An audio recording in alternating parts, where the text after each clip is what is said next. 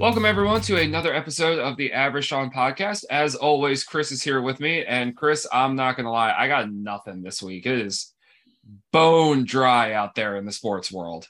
How are you doing? I'm good. Summer is, man, rolling along. I feel like fall is like 2 seconds away, even though summer like just started. We've got football on the rise. We've got media days going on for college. The NFL training camp has started. Hockey is completely quiet now.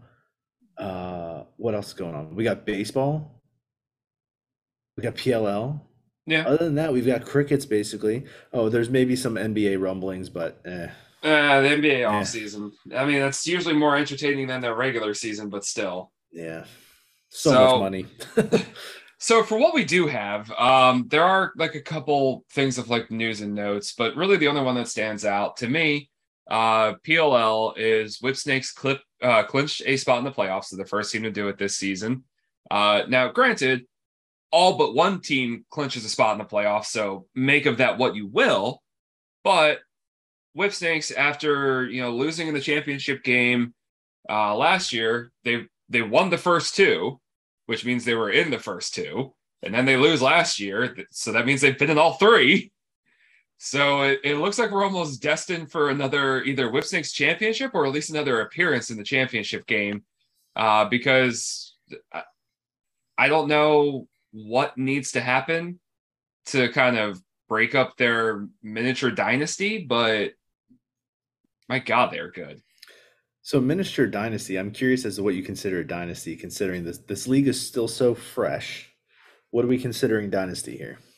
If they'd won the third one. Okay, that's fair.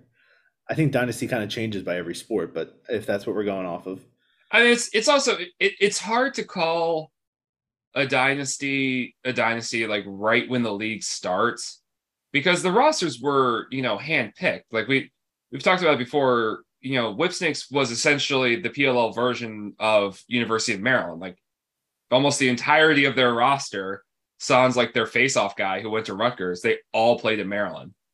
So really, it's essentially an all-star team from like each school. Like Atlas was team Johns Hopkins, Redwoods was team Notre Dame. So you're basically taking all-star teams and having them go up against each other. It's hard to feel like it's a dynasty if they're structured in such a way. Like I'd rather have to see like somebody actually go through the building process of the team in order to truly claim it as a dynasty. right? So then let me ask you this: just PLL now officially has like the I guess statistics or analytics on who's making what round and whatnot of the playoffs, and obviously we've still got a few weeks to go here, but if you had to pick between, I guess, the bottom three right now, Cannons, Chaos, and Redwoods, who's your pick to miss out? Cannons. I mean, they have looked the most troublesome between all of the teams, and Chaos, I would still trust them to do just enough to sneak in the playoffs because that's kind of what they did last year, made a run to the championship game. And the Redwoods, I mean, I was talking with a friend of mine who I kind of do like tracking of like PLL picks and everything with, and I basically put my balls on the table and said Redwoods are going to win this game, even though they were not favored to win. And I was like, yeah, no, they're going to beat Atlas. Now, granted, Atlas without Trevor Baptiste, that was a huge factor in my mind, but still, they won the game. So Redwoods are starting to put it back together. They've always been a very like disciplined team, very structured. Their biggest issue is honestly just their offense because it's very disciplined in a way can sometimes be really boring. So they're not exactly flashy. They're not archers who can put up a ton of goals real fast. They're not whipsnakes who are both efficient and just deadly in all facets of everything, offense included. So that was really just their big bugaboo. If they do enough to like solidify their defense, Jack Kelly looks like he's starting to kind of get his swagger back from being like an all-world type of goalie just a few years ago. Uh, that's dangerous. And you've got TD Erlin at the face-off stripe. He is, I wouldn't necessarily say an equalizer for all things because he's he's really, really good. But if Trevor Baptiste is healthy, he was having an MVP like season. So it's hard to call him an exact equalizer. No idea how that game would have gone if Baptiste was in from the start. But I mean, you got to play against the guys that you play against, and he took him to the woodshed at the faceoff stripes. So Cannons just don't really have anything going for them. So, Lyle Thompson? Oh wait, that's right. It's not a one man sport like basketball. well, honestly, the fact that Lyle is asked to shoulder so much of the load offensively because he's so damn good is kind of their downfall right now. I've talked about it before, but just like whatever they're doing on offense, like it runs through him, and he's got to be the one who's initiating. He's got to be the one who's looking for everybody else.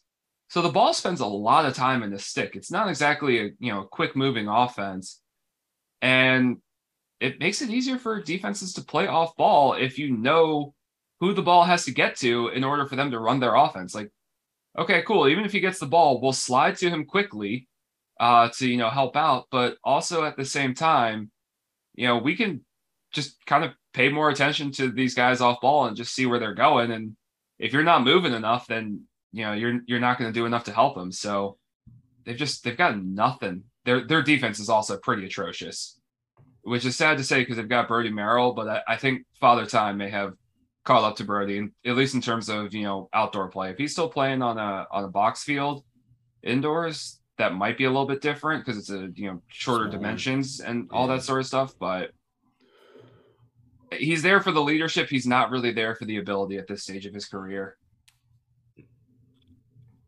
All right. I mean, I'm looking forward to the home stretch. My Water Dogs sitting at a perfect 500, just kind of seem to be coasting, but big win this past week. Yeah, big win. I mean, I would like to think that this is kind of where you've heard this from me throughout, regardless of the sport that we're talking about. Momentum is key, leading into the playoffs, but then also just I like the kind of the blue collar hard nosed teams that have to keep fighting. I would worry about Whip Snakes. Like, okay, they're in the playoffs. They've known that, I guess, at this point for maybe a week or two, maybe three, like since before the All Star break. And how much are they going to coast? And I correct me if I'm wrong, but wasn't it last year that we had the last seeded team in the playoffs make it all the way to the finals? Yeah, chaos. They did just enough to get in, and they got there, and they did the damn thing. Yeah. So I mean, I would like to think that I would like to see the team being as competitive as possible, and I say that as Whip Snakes is probably just going to run the board now. And yeah, I mean, you also nice little subtle flex there with how many goals archers can put up because man, they 17 this past week, right? Yes, but what I will say is, despite what they did this past week, looking forward to this weekend, this is really like the weekend of what I would call like determining factors of what every team's going to do for the rest of the season, because the matchups honestly shape up perfectly.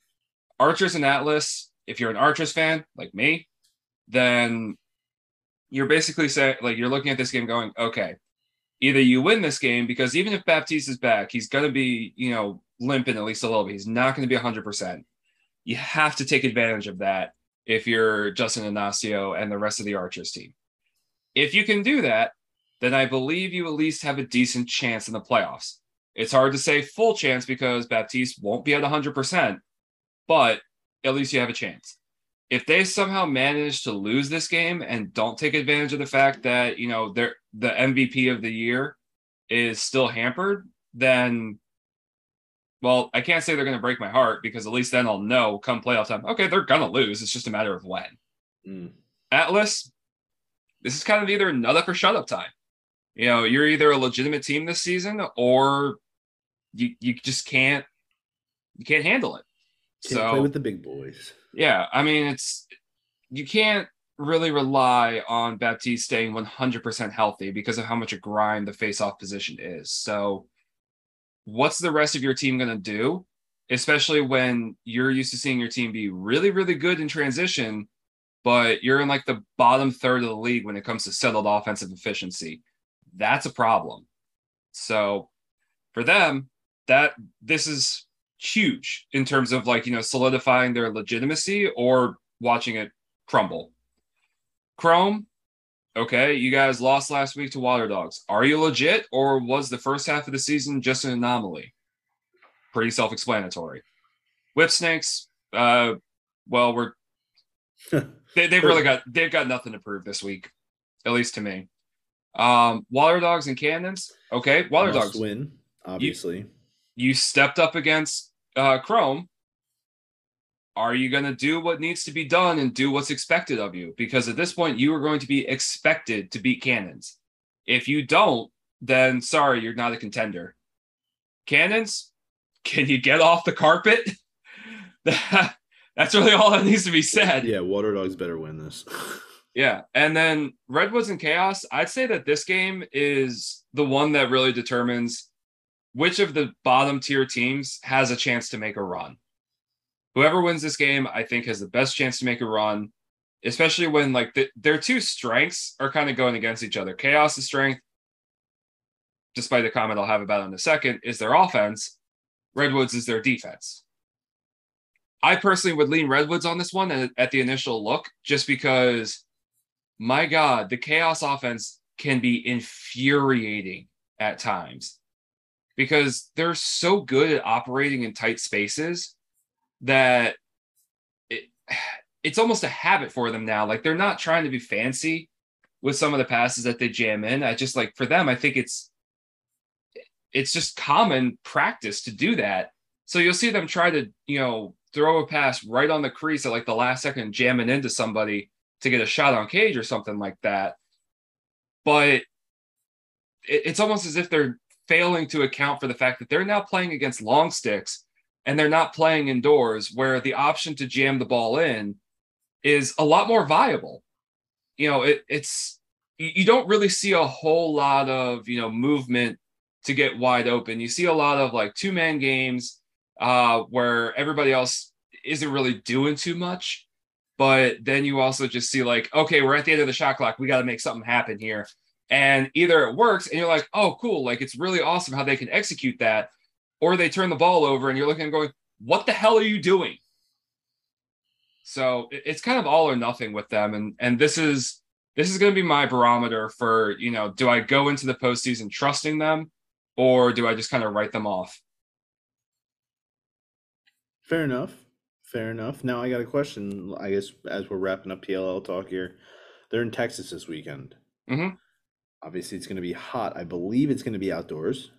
No, it's going to be indoors. It is indoors. Okay, I was going to say, like, that's got to be brutal. No, they're going to be at the Cowboys practice facility in Frisco. Man, good. They snagged that. Maybe not Frisco. I don't know where their practice stadium is, but they're going to be at the Cowboys facility. Let's see. They are in Dallas at the Frisco. Yeah, the Ford Center. Oh, okay. Well, yeah, I had it right. But yeah, no, they'll be indoors, so that'll definitely take care of the August heat or end of July heat. Yeah. All right, nice. Well, I mean, looking forward to the end stretch here. And yeah, I'm not really sure what else to say. I mean, we've got like what, another 3-4 weeks of the regular season?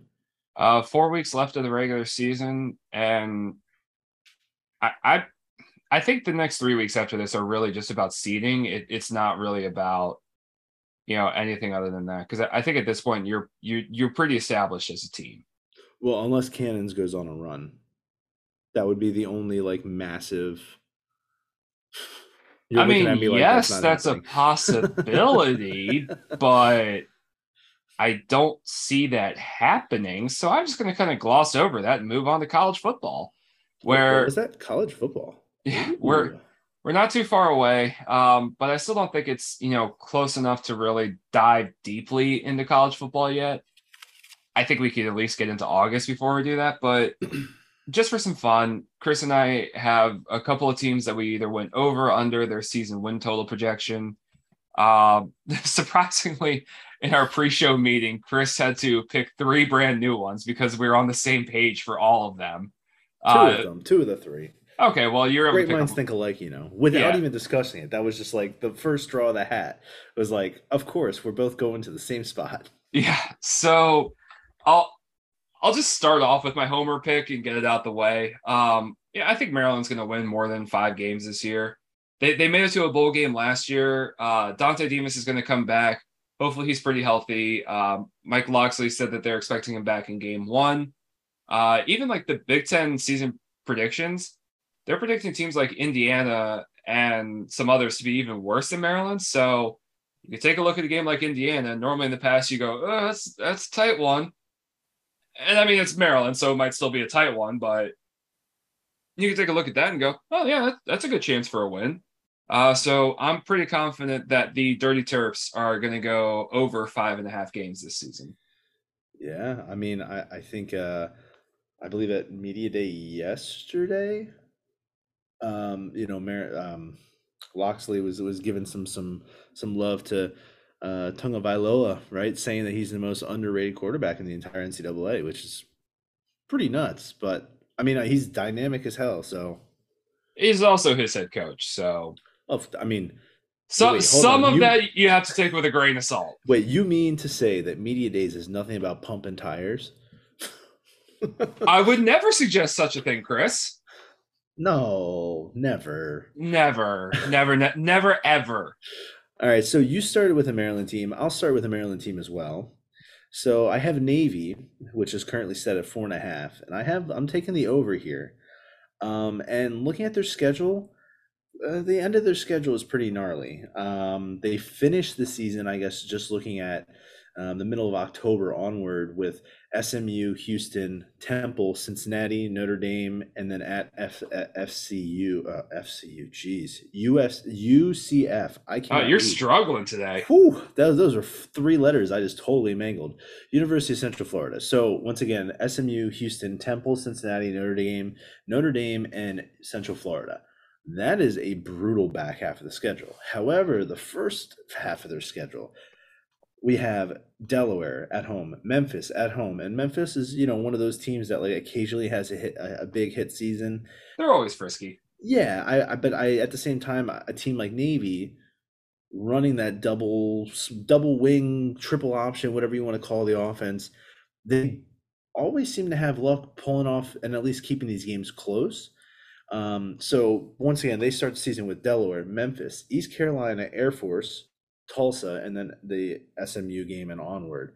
So right there, I can imagine them winning the Delaware game, being in the Memphis game, East Carolina, Air Force. You throw any type of. I mean, apparently Air Force is supposed to be a bit of a wagon this season based on their win total projections. So Okay, sure. that However, might, at the very least, that's not the throwaway that it used to be. No. I mean, and agreed. And Navy also is not as strong as they used to be. However, you get any of those military schools involved, and it's a coin flip. I mean, those guys, they're playing for more than football at that point, right? So, and then ultimately Tulsa, which that occasionally they'll have an offense that's just like crazy dynamic, but typically can't defend anything. And once again, this is the type of offense that's not going to pass the ball more than 10 times, if not more than 5. And they always seem to find a way to be competitive and just run obviously they're just going to run the ball straight down the other team's throat. So I can see they pull off one win in the second half of the season. Temple, that's probably the most winnable game. They keep a team like Cincinnati or even Notre Dame, which notably is in Baltimore. That's a fun game. Went to multiple of those games when I was a kid, Navy and Notre Dame. So that at M&T Bank, not saying that they'll have any chance against Notre Dame this year, but regardless, you keep them close and you never know. So I'm taking the over with Navy. Fair enough. Well, the one that you and I were on the same page with right off the bat, to which I replied to Chris going, "You son of a bitch, I had that one too." Dude, great minds think alike. I don't know what else to say. I'm going to take the over on Kansas going over 2.5 wins. So not only am I going to do that, but I'm going to call my shot here. I am going to say that Kansas will have 3 wins by the 3rd weekend of October when they play Oklahoma. Ooh. So here's my reason why. Tennessee Tech started off the season. You should win that game. Week 2, Possibly West Virginia. JT Daniels is their quarterback now, sure, but the program has been lately. Houston, I think, is a loss. I think Dana Holgerson's gotten his feet established there, and I think that they're going to be pretty solid this season. Agreed. Week 4, you've got Duke, and I'll bring them up a little bit later, but I think largely because Kansas's quarterback is freaking electric to watch. I think that's going to be the difference maker in that game. Plus, Duke is going to fall back to complete irrelevancy in the football world now that David Cutcliffe is no longer their head coach. No clue who their new head coach is. I'm really not that concerned about it. I just think that they're going to fall off the map steeply, even compared to where they were, which was already pretty bad. So there's those. Now, I initially had one game circled as, I would probably say this is like their best chance to get their third win, because I was talking with some people earlier today, and the way I described it initially is you never know where Kansas's third win is going to be, but in recent years, they've been surprising the hell out of some people. Last year, I believe it was Oklahoma. Year before that, it was Texas, or at least recently before that, it was Texas. So they've managed to pull a random win just straight out of their butts. Was it last year? Well, the past 2 years honestly blur together so much. Actually, last year might have been Texas. Yeah, I was gonna say there was a new. Maybe I'm thinking of 2 years ago. There was a notable. No, actually, so last year it was Texas. Both? They beat Texas 57-56 in overtime in Texas. That's right. But there was a notable game that they ended up losing, but it was a noon start, so 11 a.m. start their time. Oklahoma. It was definitely the Oklahoma game. They ended up losing it, but those are the types of games where an underdog like Kansas is definitely going to be more pumped up. And once again, it's it's an easy game to overlook when you're in Oklahoma, right? When you're at Texas, which by the way, what is Texas win set at? They're projected to be pretty decent this year. But going on to what I was saying, the first 2 weekends of October are prime opportunities for them because both games are in Lawrence. And normally you would say like, oh, the home crowd's going to be a factor. But in reality, I think what's going to be the big factor is that it's going to be really hard to play in a stadium that's likely to have less fans than these kids had at any of their high school football games. Like, that's just got to be weird. Yeah. So I'm not expecting a ton of people to be in the stadium. And I'm expecting that to have like a more unnerving effect, or at least the possibility of it. Especially when you get to the second weekend of October. Now, Iowa State, they have a penchant for underperforming, so I feel like that's just a possibility for them to steal one. Week 2 of October was the one that suddenly, like, the light bulb went off of, oh, this is a real opportunity here, because TCU is starting fresh with their program. They have a new head coach. Gary Patterson's not there anymore, so frankly, we have no clue what they're going to be. And they were not good last year. They beat Kansas only by 3, and that was in Fort Worth. So now you're going to Lawrence. You've got Kansas's staff has a year under their belt. You've got, as I mentioned, the absolutely electric quarterback. And TCU, you don't have any clue what they have. So I'm fairly confident that by October 9th, the day after the TCU game, Kansas will have at least 3 wins. All right, fair enough. I mean, we'll see. We were talking about Kansas before we started recording, obviously, and man, I mean, they're kind of just slowly but surely rebuilding that program. Obviously, they've got Buffalo's old coach out there, and you didn't mention him at all, but the quarterback Jake Bean, man. I did mention him. I just didn't remember his name, and I was hoping that we could get through that without you mentioning that part. So thanks for putting me under the bus there, Chris. My bad. My bad. I said electric quarterback at least twice. Yeah, but you didn't say his name. He deserves some name recognition, man. It's all about that NIL, right? Yes, and I realize how terrible of a person I am for not remembering his name. So let's go ahead and move on to your second team. All right, so my second team. So you went Midwest. I'm going to go Midwest, or pseudo-Midwest. We'll call it Midwest. So I'm going to take Indiana. and they are currently set at 4. Now, I'm going to take the over here. They're non-conference. They have Idaho, Western Kentucky. Okay, cool. Those should be two very winnable games, and then they're at Cincinnati. They'll probably get smacked. But you have to remember, 2 years ago they had a 6-win season that a COVID impacted season, so they won 6-2. Last year they took a huge step back, right? They struggled a ton with injuries, and they only ended up winning two games. And actually, if I remember correctly, leading into the season, I was pretty high on them, and so I'm not going huge high on them this time, but I'm just saying an over 4. Um, they play Illinois, Idaho, and Western Kentucky in the first three weeks of the season. So once again, Illinois, Indiana, that's probably going to be a toss-up game, so an easy game for them to pull out. Idaho should be a win, and Western Kentucky should be a win. And then they get to face Michigan and Penn State later on, both at home though. And once again, I believe it was in 2020, they almost beat Penn State at home. So, you get those late November, even October games, and it's sloppy out there, right? You start getting some snow, the field's kind of all over the place.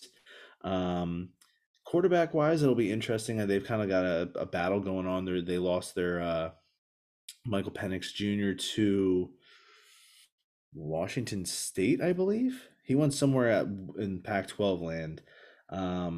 But regardless, they're keeping majority of their defense intact, and they have several starters that from Power Five teams that transferred to their. So they were starters last year, moving up to a Big Ten team. So once again, an over 4 for Indiana. All right. Well, Chris, get your third one ready to go because I'm going to waste no time with my third one. My third one is Duke, and it's under 3.5 wins. Why? Because fuck Duke. That's why. All right. Well, I got one for you too. That'll be a real quick one. I'll let you do the homage on this. So I believe that was the right use of that word. So JMU notably making the jump, right, from FCS level to the top tier FBS. If we're still calling it that, like, what just a D1 It's normal level, right? D1 single Sun A. Belt. Yeah. Yeah. I mean, well, Fun Belt. it's called that for now. Well, yeah, Fun Belt, right? So making the jump. JMU's been a powerhouse in the FCS. Well, their win total set at 6.5, and I'm sorry, I just don't see that happening. They're not going to have the easy teams to beat up on as much anymore. Not to say, well, they'll have easier teams, but once again, this is a full step up. It's not like every other week. This is a full step up. I don't see them winning 7 games. The only thing that makes me slightly hesitant with that is one, JMU has a knack for annoying the crap out of me. So true. Well, that's why I thought you were going to say fuck JMU. Well, okay, sure, fine. Fuck JMU. But also their football schedule isn't like the worst in the world.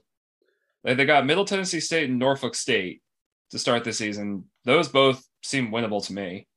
The rest of the teams, like the only one that should be like a for sure loss is like Coastal Carolina if they're anything like they were last year, and Louisville. But the other thing that gives me a brief second of pause is just, in years past, we've seen more and more FCS teams pulling off upsets against FBS teams.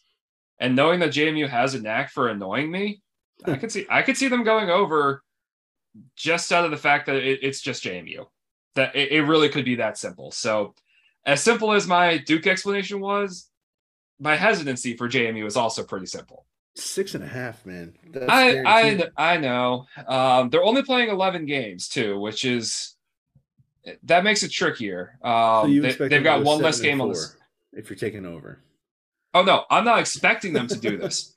I'm saying I'm going to do the sports broadcaster thing, and I'm going to say that if they do it, there won't be an ounce of my body that is shocked.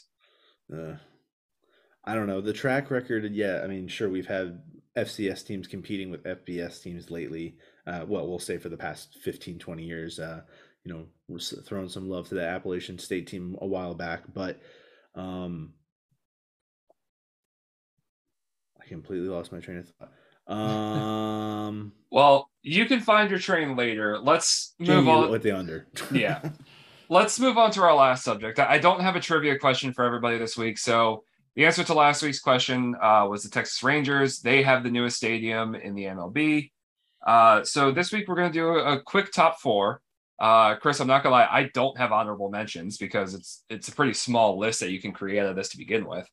Yeah. But this week is going to be top four. If in your ideal sports calendar, what events need to happen for you to have like your favorite, sports year? So it could be a specific day, it could be like a whole series of stuff.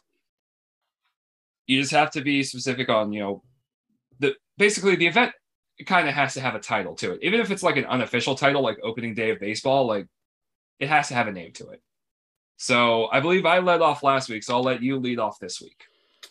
All right. So, contrary to what you thought I was gonna say, I might save my predictable one for a little later. But my 1-1, sticking with the hockey realm, is going with the Winter Classic. That is and has been for so long, regardless of who's playing in it. Just something that it rings in the new year. We've seen some great like outdoor spectacles. It's great for the sport. Does the NHL overdo the whole outdoor thing at this point because they do stadium series and whatnot? Sure, but regardless, it's a fun event across the board. I could care less. The Caps have been in the stadium series and it's still a fun time. I've been to it. Um, so I'm going Winter Classic. It's just like, hey, the New Year's here. Bada bing, bada boom. We're starting off with a beautiful outdoor game. And what's also cool is that, like, while everyone else is watching football, which once again I'm going to probably bring up a little later, but while everyone else is watching football, you get a smack dab great hockey game in the middle of the day. Fair point. Well, I know that you're going to take your more obvious one later because I think you also trust me to not be a jerk and steal it. So I'm going to go with my genuine 1-1. Not saying that the Winter Classic wasn't. I just thought your 1-1 would be the other one. The But other my one. my top choice is specifically the first weekend of March Madness. The rest of March Madness is good. You get the best teams, but the first weekend where you literally have wall-to-wall games all day for 4 straight days, I mean, chef's kiss in terms of just fun watch.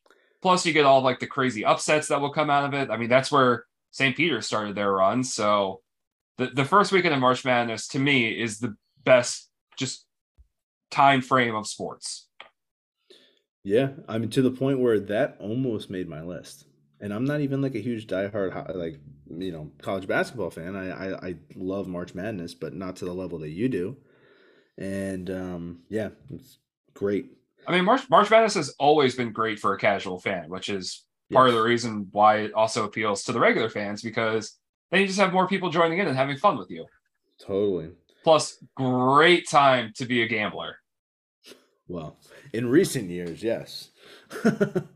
I um, mean, the $700 that I made while I was in Pennsylvania on March Madness. Thank you. hey, I mean $700. I can think of a lot of things that you can do with that. It paid for my entire weekend in Pennsylvania. How did I know you were gonna say it paid for bills? Why we all gotta be adult now? Because I'm responsible, Chris, or Uh, at least I try to be.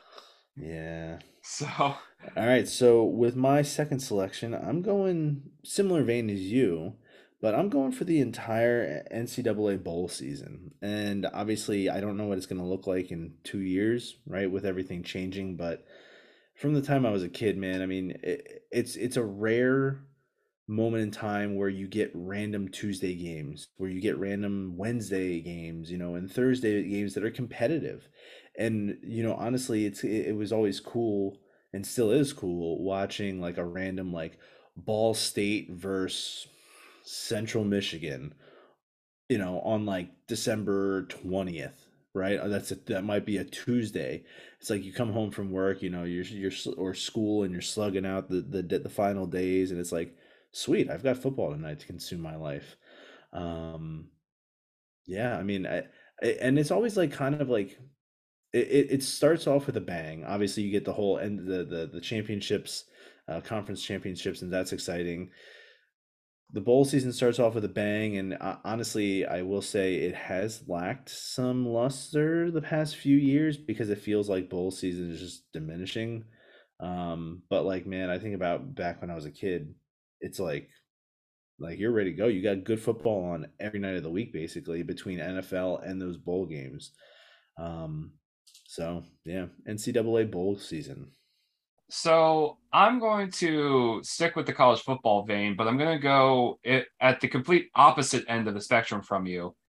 And I'm going to say opening weekend of the college football season because that's honestly like that's when every team, even if you know you don't have hope, at least to win There's the hope. title, like at least to win the title, like that's where you have hope that like your team could have a surprisingly good season. You know, if you're not particularly a great team, if you're the Michigans of the world, that's hope that you could do what you did last year and make the college football playoff for the first time and also beat Ohio State. So I I also just enjoy that that's kind of like the kickoff to fall. True. I am very happy that the NFL seems to have kind of like I don't know if it's spoken or unspoken behind closed doors, but at least publicly, there's an unspoken agreement that the NFL is just going to let college football have that weekend. Yeah. And I've said this before. I will stick with this gut feeling throughout the rest of my life.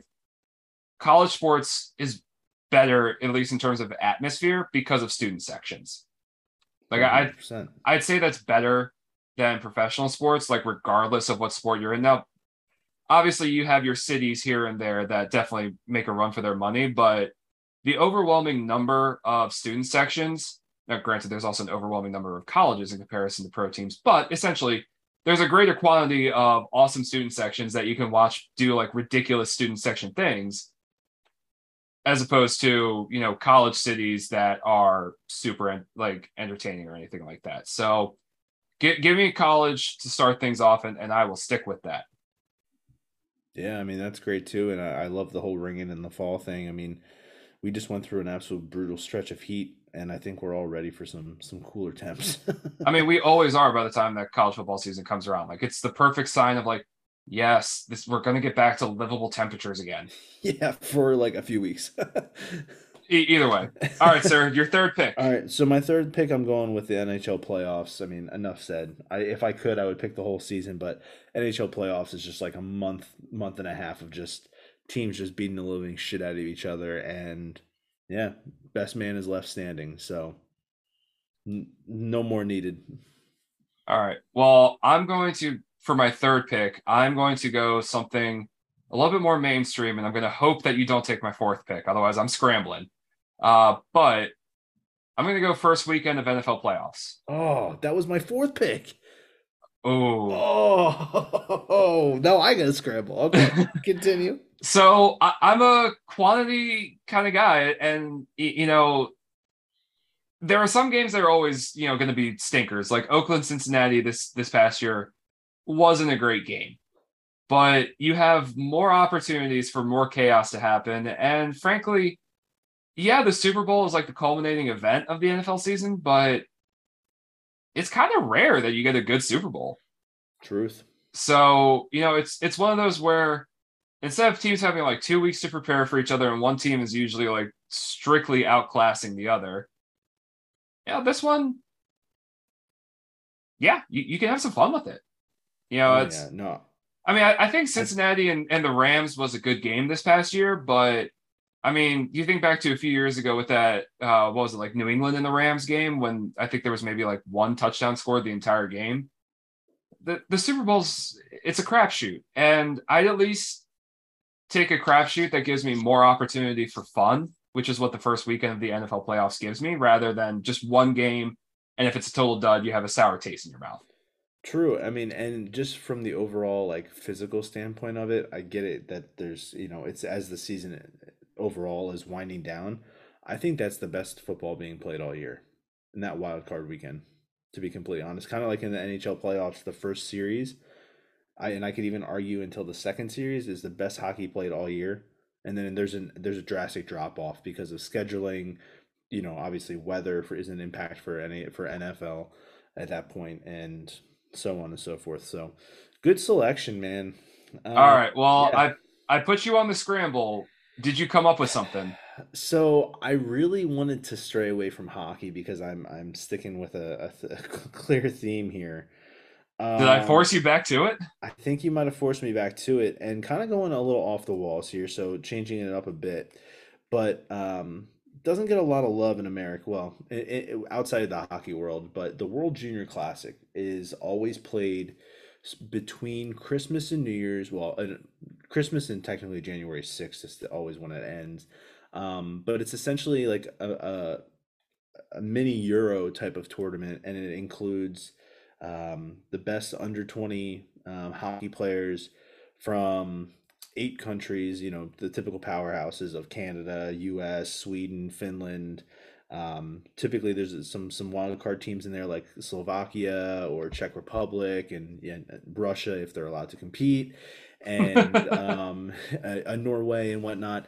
And what's always cool is that it's a mix of like guys that are still playing juniors, guys that are playing college, and then you even have some NHL teams that'll loan their younger players, like freshly drafted, to play and represent their countries. And so it's just this nice melding pot. And then on top of that, it always falls. They typically put it in like a northern city, so you get the holiday vibe. You've got snow on the ground outside. There's just it's a short week and a half long tournament that has a round robin, and then you play through knockout stages, and it's typically pretty good hockey, and it's huge for scouting for years to come, and yeah, it's just always a good time. So World Junior Classic for sure. Sorry to stick with like such hockey bias, but I mean, you hey, stole my NFL one. it's a fair point. Now I'm going to go a little bit off the wall for my fourth one, and I'm going to preface this by saying I can't stand watching the club level because it's impossible for me to keep track of. But you give me group play of the World Cup for soccer, talk about both quality and quantity. You Yeah, know, sure, group play, like you're only getting like maybe one or two good matchups in each group because there's always like a sorry, I hate to say this about them, but no, I don't. North Korea, who, gets their butts kicked like 7-0 each game. But at the same time, it's a lot easier to keep track of who plays for what team because you're playing for your country. Although apparently there have been some, visa changes or citizenship change, whatever. I like to try to keep it simple. I will say that this year will probably not be the same because Qatar seems to be doing everything that they can to eliminate fun from the World Cup for fans. FIFA's corrupt, but we all knew that. But either way, you get all that together, and when you get to like the elimination stage, you're like, oh man, this is coming to an end. Like with group play, you're just like, oh great, like I got another day of like four more matches to watch tomorrow. This is awesome. yeah, and it's like that for like what, 2 weeks? Yeah. So group play of World Cup is amazing. And I saved it for this long just because I figured you weren't going to go for it. And I'm very happy that I was correct. Man, we're just like lining up with a lot of stuff. And I will say, I'm surprised you didn't say NCAA lacrosse playoffs. I wanted to, but it's rare that you get a whole weekend of really, really good games in the NCAA lacrosse playoffs. So it just didn't jump to mind. Like when I think of events that like are ultimate levels of fun. I mean, granted, like the World Cup has the advantage of only coming every 4 years, so it's got that extra anticipation to it. True. So that kind of gave it the edge to me. Fair enough. I mean, I definitely can't argue that. It is and it's an exciting time. And we get a nice little winter one, even though it's still going to be like 90 degrees there. Yep. And on Thanks, that note, FIFA.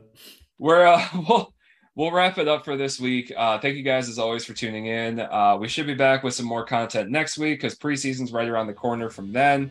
But we will see you guys next time.